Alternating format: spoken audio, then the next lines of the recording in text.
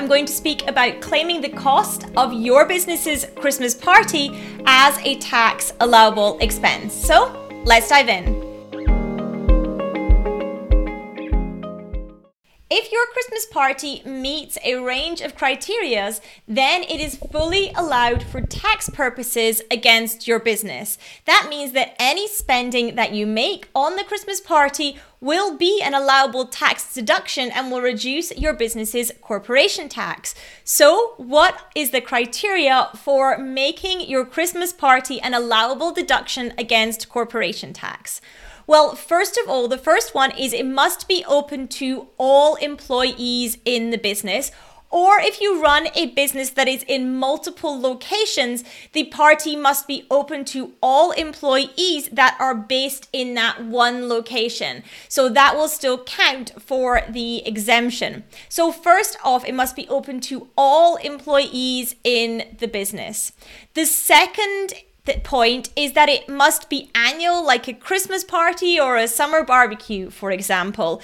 So it needs to be a social function that is an annual social function.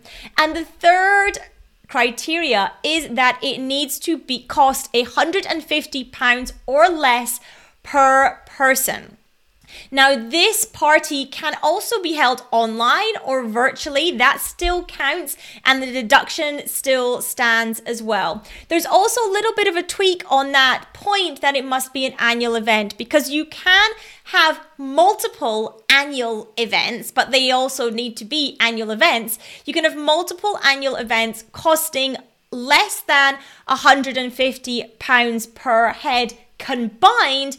That will still be allowed for tax purposes as well.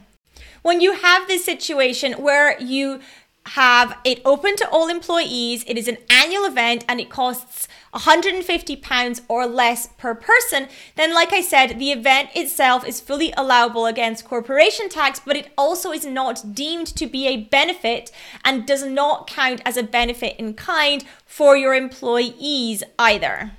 If you don't fall into the criteria listed, then the event itself becomes a taxable event on the employees and will need to be entered into the employees' P11D statements.